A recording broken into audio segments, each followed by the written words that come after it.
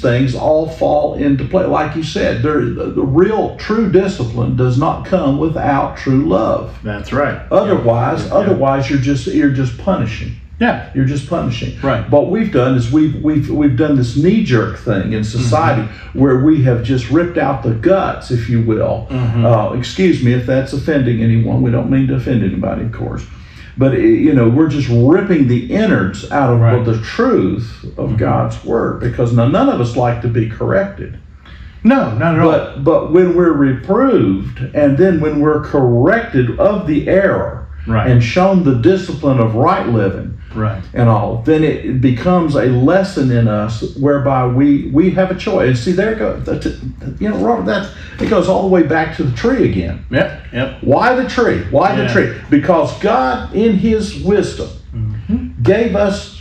created us as people with choice. Yes. We have a choice to make. That's what makes us human. That's right. We have a choice to make, and we can choose whether we're going to avoid the forbidden fruit or are we going to take it. Oh, but it looks good to eat. It looks like it's something to help make one wise. There's all the reasons. They've never changed. It's never changed. And in fact, the psalmist even went on to say, or it might have been David's son Solomon in the Proverbs that said, calamity will always follow the wicked. For a time it looks like they're going to prosper. It looks like everything's going to go their way. But ultimately, calamity will follow wrong thinking and wrongdoing. It's going to do it. That's the nature of light and dark. That's just all there is to it. Well, that's one of the things that in the garden scene, when we talk about what happens with the knowledge of good and evil, is the torment nature of the knowledge of evil. Just knowing that evil exists and knowing that evil and there's a dark side to all things. Because you have to realize, prior to that, Adam and Eve had never experienced anything negative in their life. There was no such thing. Right. So the psychological torment that humanity was not designed for came into being when they ate that fruit. That psychological torment, that anxiety, depression, all those things came into being in the human in the human experience in that moment. And the first thing the reason God said death has to follow it, and even in those scriptures, he's when he's talking kind of to himself, he says, we now have to remove them from the tree of life because they can't live forever this way. And what I feel like that was an act of mercy, because I feel like if Adam and Eve had to go from knowing what life was like before anxiety and depression and evil to an eternal life of torment, of anxiety, of depression, of PTSD, of all these type of stress. Just the basic concept of stress was new to humanity's experience. Now imagine if that would have been an eternal struggle.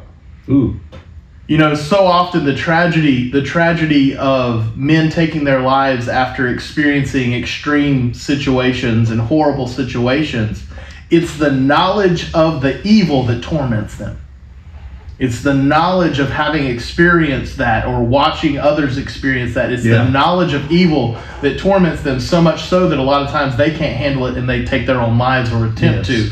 And it's such a tragedy because that is a fruit of sin. It is a fruit of that initial eating of that. Well, we got to know. I got to know. The problem is that a prolonged experience and prolonged desire to know, well, once you know something, you can't unknow it, especially once you experience. Once you have an experiential truth. So once you partake in certain sins, you have to deal with the weight of that sin forever. There is an eternal consequence of that until you get right with God. Until you come into the knowledge of the truth.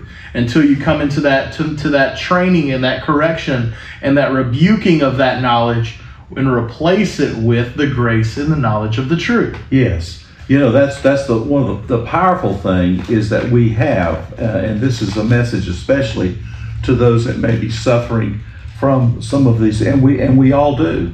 Robert and I can both give testimony to some of these very things, and no family is exempt from it. And no person is untouched by it. That's right. And we're not judging anybody here because the fact is the enemy, now they're in John 10:10, the enemy Satan, the Satan, literally meaning the adversary, the enemy of God, he comes to steal and to kill and to destroy from us. Now get that, and those are not difficult terms. No.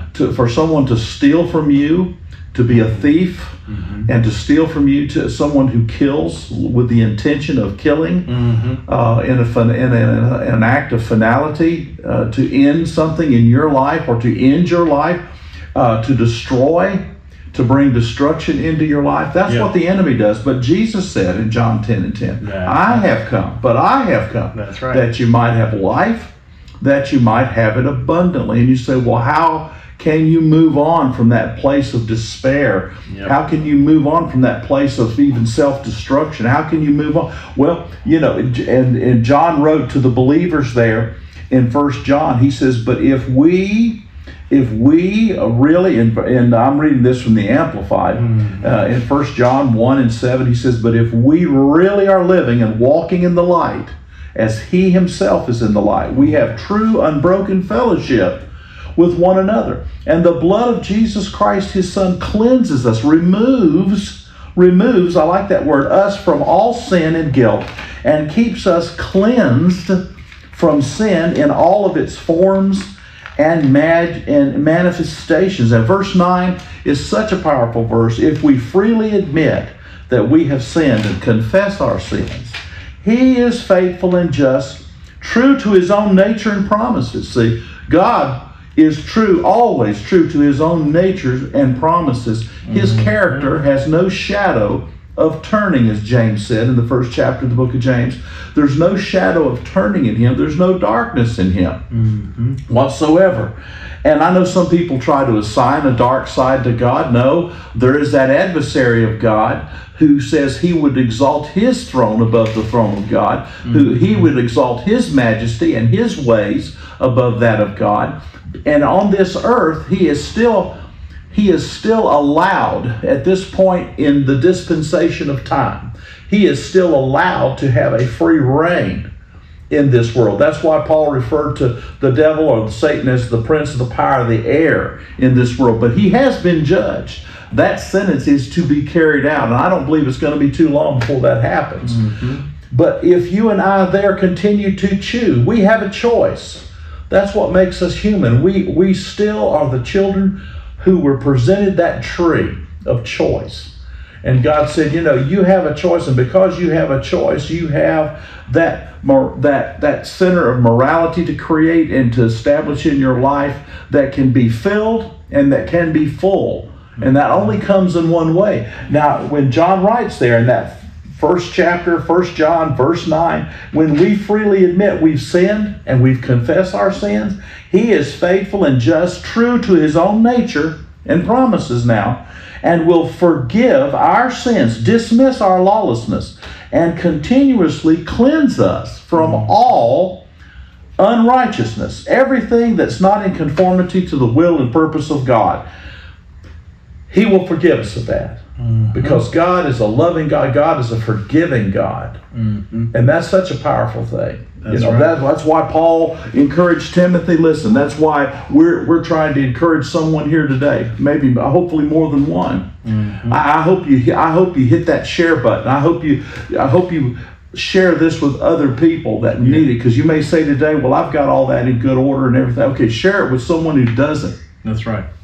We want that word to go forth because God loves us. He loves us so much. He sent his only begotten son. That's who the baptizer, who was literally his cousin, said, yet he existed before me. Remember now, John the baptizer had been born prior to Jesus, in that earthly sense. But now I know that what that reference is all about, because he's talking about him being the person of eternity that has now come to be born in flesh. You see, there's no one like the person of Jesus Christ. Right. Some folks like to want to suggest to us that's just a made-up person. It may be a historical person, but that's not really who he was. It's amazing how many experts there, but it doesn't come out of the Word of God that way. It doesn't. And Paul said to Timothy, what? All Scripture. And literally they are talking about everything of the written Word, the Rhema of God, is breathed of God and is given to us for that doctrine, for that reproving, for that correcting, for the training of righteousness, so that you and I can be matured, completed, perfected to every good thing that God would have us to do in this life. Yep. That's a great success there. That's amazing. Amen. That is amazing grace, isn't it? It is. It is. Praise God. And the thing we don't want you to misunderstand is that reproof, that correction, that wisdom that the Word brings is not because we owe God necessarily. It's because we love God for what He has provided for us. Absolutely. One of the things, just real quick, there in Colossians 2, starting in verse 14, I love what we're acknowledging here to this letter, to Paul's letter here. Yes. And he says, he erased the certificate of debt. Oh, man, yeah. With its obligations that was against us and opposed us. And that he has taken away all of it by nailing it to the cross. He has disarmed the rulers and authorities and disgraced them publicly. Yes. He triumphed over them. Therefore, don't let anyone judge you in regard to food or drink or other matters of festivals and new moon and Sabbath and all this. They were just shadows of what they were in Christ. Let no one condemn you by delighting, in practices or the worship of angels and claiming the visions and all of the realm. Yes. Such people are inflated by empty notions and are unspiritually minded. What God did on the cross was He eliminated a debt certificate. Yes. Eliminated it. Yes. So when we say we seek after righteousness, we seek after those things, we seek after reproof and knowledge of God, we do so thankful that God has changed the circumstances of our reality. Yes. We no longer carry a spiritual debt. We no longer carry anything with us into that. There's, guilt. Yes. I prefer, there's a couple different translations. I don't have my TPT in front of me right now. But in that same passage, if you look it up, it says that Christ, when He hung on the cross, took our guilt and nailed it to the cross. That's right. And then He took all those spirits and the powers that would put guilt on us. Yes. And He chained them by the neck and paraded them away. Yay, Ben, that's right. So guilt is not a fruit of faith. Yes. Guilt is not something that should be heaped upon believer to believer or believer to unbeliever or anything. It should never be something that we throw at a seeker. Well, you should just feel guilty for all of this. No. You should know that you are loved to the point where your God and your Creator is ready to redeem you of all of this. Yes. So much so that He sent a portion of Himself to become a lifeblood sacrifice to permanently cover all of humanity, so long as they profess belief in the Son. Yeah, the Amplified, if I may hear that. Go ahead. In that, back there to that Colossians in that 17th verse, when he's talking about what people were so hung up on. That's you right. mentioned that word reality. It's interesting because the Amplified uses that word reality. That's right. When he was talking about those that were so hung up on the ceremonial laws of drink and this Sabbath and how far a person could walk on and do and all these kind of things that had become so legalistic, and also in the polytheistic world as well. That there had to be certain oblations made at the temple and certain things that you had to participate in, even if a person didn't feel right about it. And he says such things, verse 17 in the Amplified, Colossians chapter 2, are only the shadow of things that come. They have only symbolic value, but the reality, the substance, I like that, the solid fact of what is foreshadowed, the body of it belongs to Christ. And like you said, back up in verse 15, he said he triumphed over all those principalities and powers that he disarmed in the work of the cross. That's why he said, it is finished. That's right. And I turn it over to you, Father. He said, into your hands I commend my spirit. And then on the morning of the third day, in living, coming to life, and resurrecting again was the proof of that. There's no one else in the history of the world that has done that. Claimed that and done that. Right.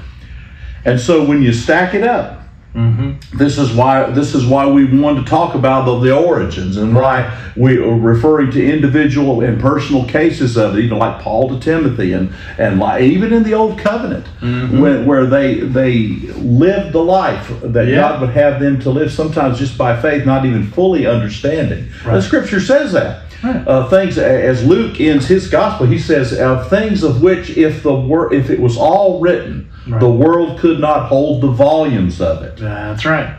That's powerful. That's super powerful. I mean, that is powerful. When you talk about that faithfulness with, that they had in the Old Covenant, there we go back to Daniel here for a second. Okay, that's fine. Because what happened there with Shadrach, Meshach, and Abednego is they spoke delivery over their lives, and then immediately followed it up with such a statement of faith that's now become a popular song in the Christian world and all that.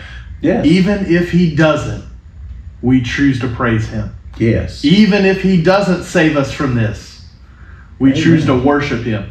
It's that concept of, we know who God is. We know who God has said he's going to be in our life. And there again, it's Old Covenant. So they're living without the Holy Spirit. Let's be real here. They're living by a law. They're living by law. They're living in a pre-Holy Spirit world. That's right. So they're living strictly by the knowledge that they get from the Word, of the Scriptures, the old Scriptures, of who God has been for their people. And they're saying, no, even if he chooses to let us burn, we still enter this furnace. We still enter this situation with thanksgiving in our hearts. Yeah. With worship on our minds. With giving him praise for the life that we have had. Mm-hmm. And see, that concrete act of faith that's the real. Yes. That's the real. That reality, that perspective of God, that perspective that comes only through reading the Scripture and knowing the Scripture and having that Scripture indwelling in us, manifested a reality for them to where they walked into the furnace willingly. They did. They walked into...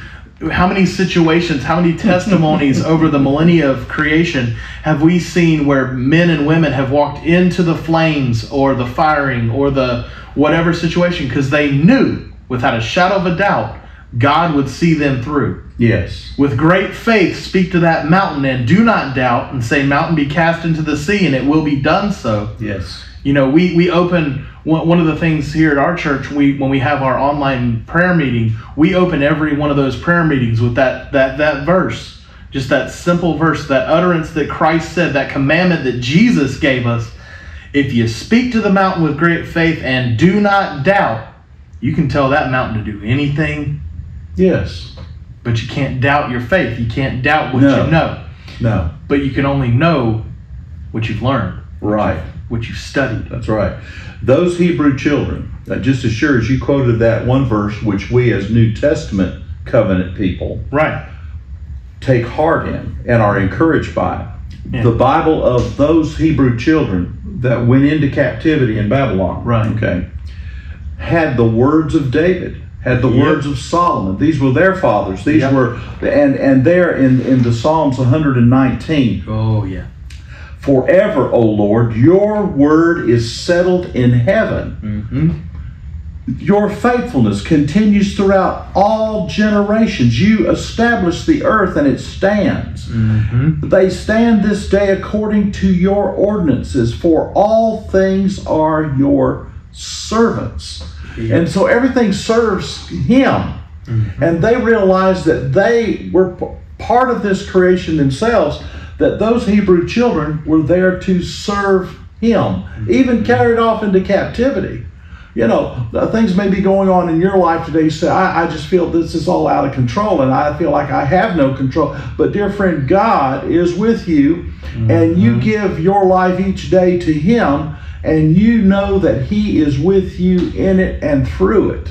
And he will be. Because why? Because you and I come to that understanding. We must come to that and settle that. See, he said his word is settled in the heavens forever. Now, is it settled in you forever? Right. God has already said it's settled in heaven, which means it's settled in all everything of the cosmos that was created. It's this word, the Word of God is what is fluent. That is the language of it. That is the essence of it, okay?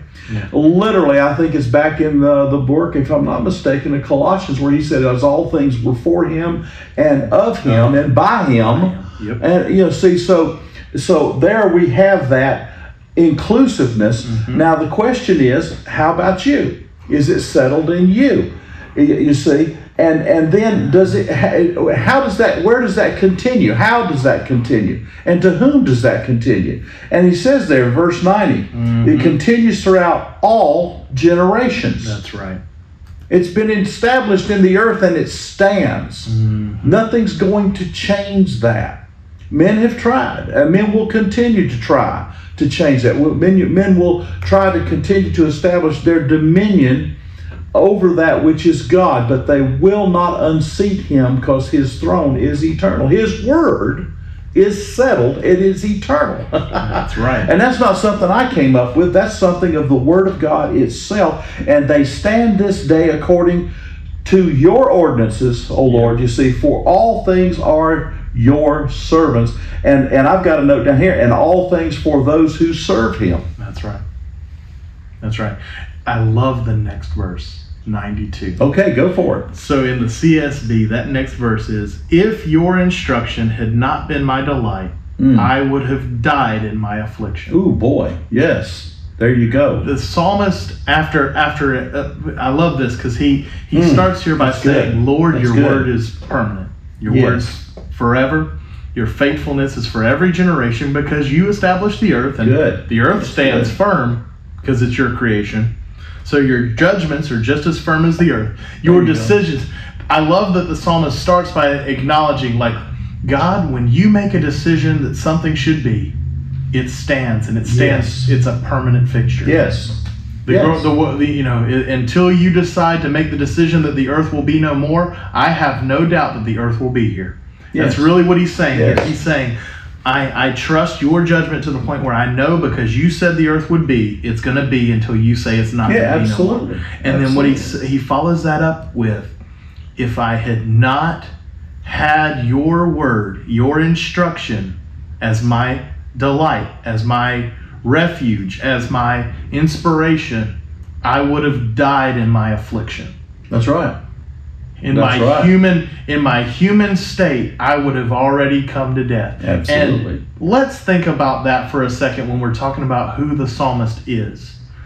You want to talk about a man who faced repeated affliction, both spiritually and mentally and physically. I mean, continuously throughout his life, David had these really tumultuous situations that he was a part of. He did. And it wasn't anything other than God's instruction in his life that he could truly rely on. I mean, there were points in his life where he was literally wandering through the wilderness, starving to death. Yes. And so when he says that if I hadn't had your word as my delight, I know I would have died. I know I would have succumbed. And that is such a beautiful, beautiful thought, that to be able to acknowledge, first of all, that the Creator created the thing you're standing on, the globe, and it's pretty firm.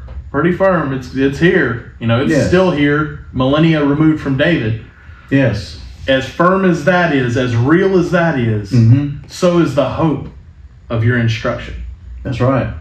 Amen. Amen to that. And based on that, I know I had marked in my Bible a message that I'd heard preached from a wonderful evangelist some years ago, back in the previous decade, in fact. And in that, I had noticed, I'd written some things in the side of my note. If you look on in that chapter 119, verse 97, how I love your jaw, he says. I haven't looked that up in other translations. That's in it. It is my meditation all the day. When we think on the Word of God, when we've been convinced that His Word is settled not only in the heavens and the cosmos, but it's been settled in my heart, my mind. It's settled that this is the Word of God. It's going to challenge me. It's going to, in fact, I had a note here from an old writing that was from Coleridge of many, many years ago. Let me see if I can get to it right quick. And I love it. I've used it on several occasions. That's why I wrote it down in my Bible. And Coleridge said he believed that the Bible was inspired because he said, it finds me. Mm-hmm. I like that. God's word can always find the human heart. That's right. And he says, and that's the thing about, he said, I'm not always looking for God's word, but God's word finds me. Yep. And that was from one of William Barclay's writings, and he was good to quote Coleridge and many other thinkers and others of his day, and a day gone by. But folks have not changed. People have not changed. No. And the Word of God still finds us. How is that possible? Because it is inspired. All Scriptures, it is the sacred writings. It came to the forefathers. In fact, we're gonna in another go round here. We're gonna look at some of that in a New Testament setting as well. But let me just tell you this right quick before we close out on this. He said in verse 98, your commandments make me wiser than my enemies. Yep. So dear friend, as you meditate on that every day, you can confess that and say, you know what? I am wiser every day. I am wiser than those who may be trying to undercut me, outsmart me, hurt my career, hurt my family, hurt my life, whatever the enemy of this world, the prince of power of this world is trying to do. Listen, the Bible says he's defeated, and you and I are to call into captivity every faithful promise of God, because the nature of God is to keep his word and promises to us. Yep. And he does. And he says, verse 98, for they are mine. They're mine. So you know what? I'm wiser today. Look at verse 99. I have more insight than all my teachers, for your testimonies are my meditation. Yep. I have more insight today. God's going to give me wisdom. Yep. God's going to give me insight, and that's looking beyond that's looking just beyond what's presented. That's understanding the innuendos. That's understanding the body language. That's seeing the things, just like Daniel walking into the presence of Nebuchadnezzar, the great emperor of the Neo-Babylonian Empire.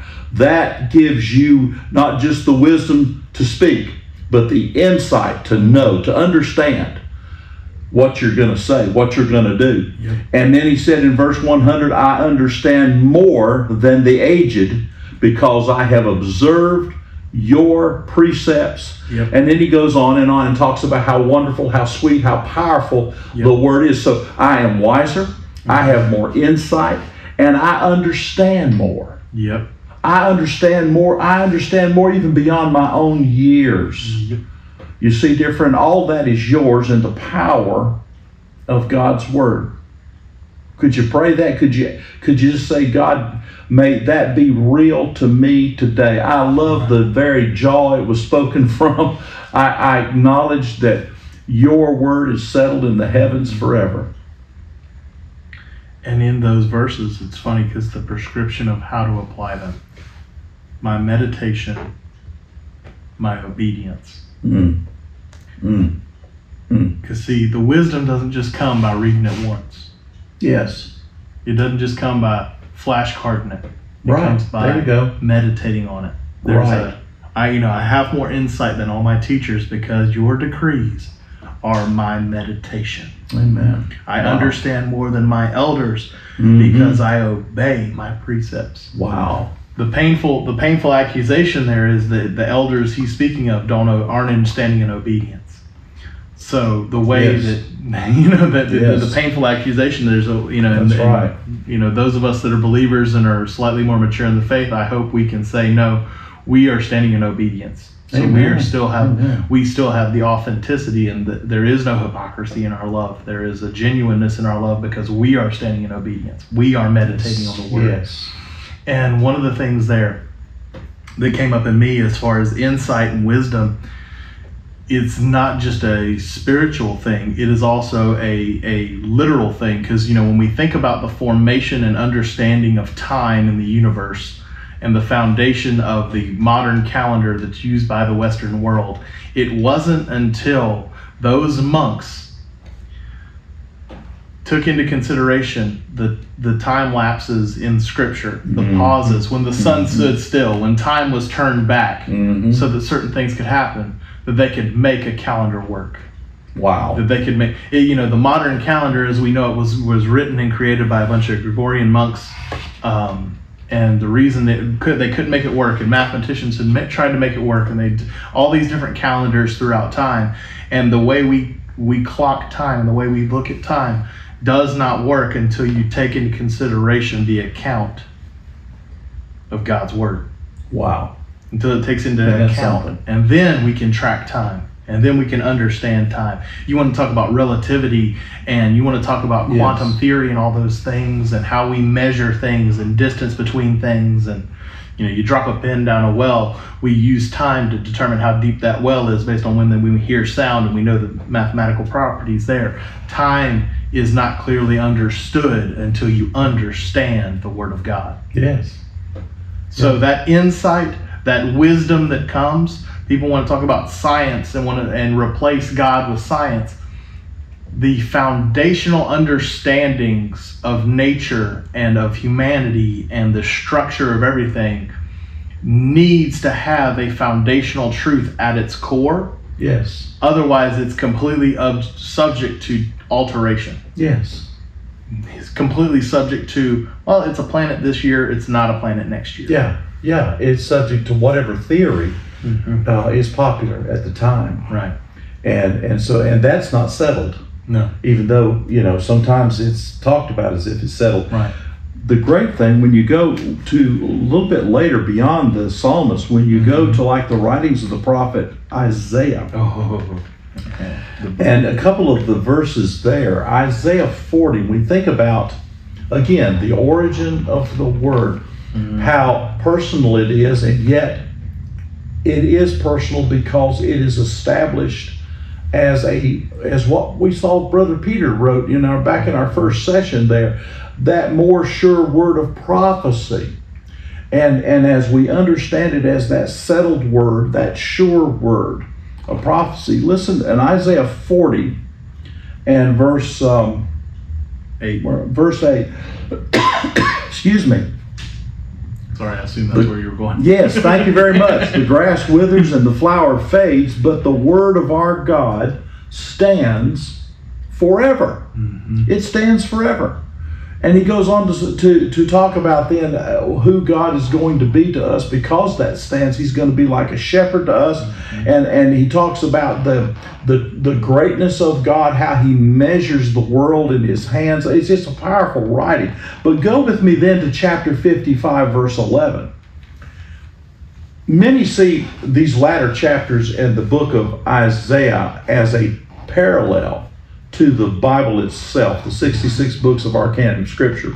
And chapter 40 is the beginning of what many call the New Testament portion of Isaiah's writing. Much of that has a lot of messianic prophecy, a lot of messianic pictures in it, if you will, images of it. And then we get on all the way over here into chapter 55, verse 11. And listen, so will my word be which goes forth from my mouth. It will not return to me empty, right, without accomplishing what I desire. Yeah.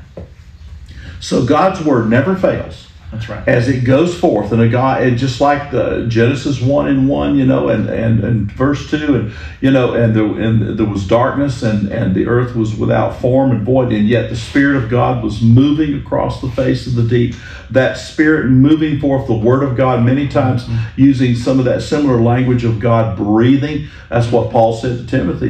God, that all Scripture, all that Word is breathed forth from God. And that's such a powerful thing. We'll see that further here in a little bit. But it's sent forth, and it accomplishes his desire. That's right. Now, this is where we have a lot of struggle, because it's not always our desire. That's where ultimately old Nebuchadnezzar, the king back there in the book of Daniel we were talking about previously, and Nebuchadnezzar said, I don't understand the problem why I'm having these dreams, because I live well in my home. I live wonderfully in my palace. This is Babylon. This is great Babylon. And so why am I having these dreams? Let's get over this. Let's get moved beyond it and let me rule the world, you see. And yet the word was to Nebuchadnezzar, to call him into accountability. Ultimately, that is to every person. We are called to accountability. And King Nebuchadnezzar went through a lot to come to the point where he said, Almighty God is the God, and there is none like him.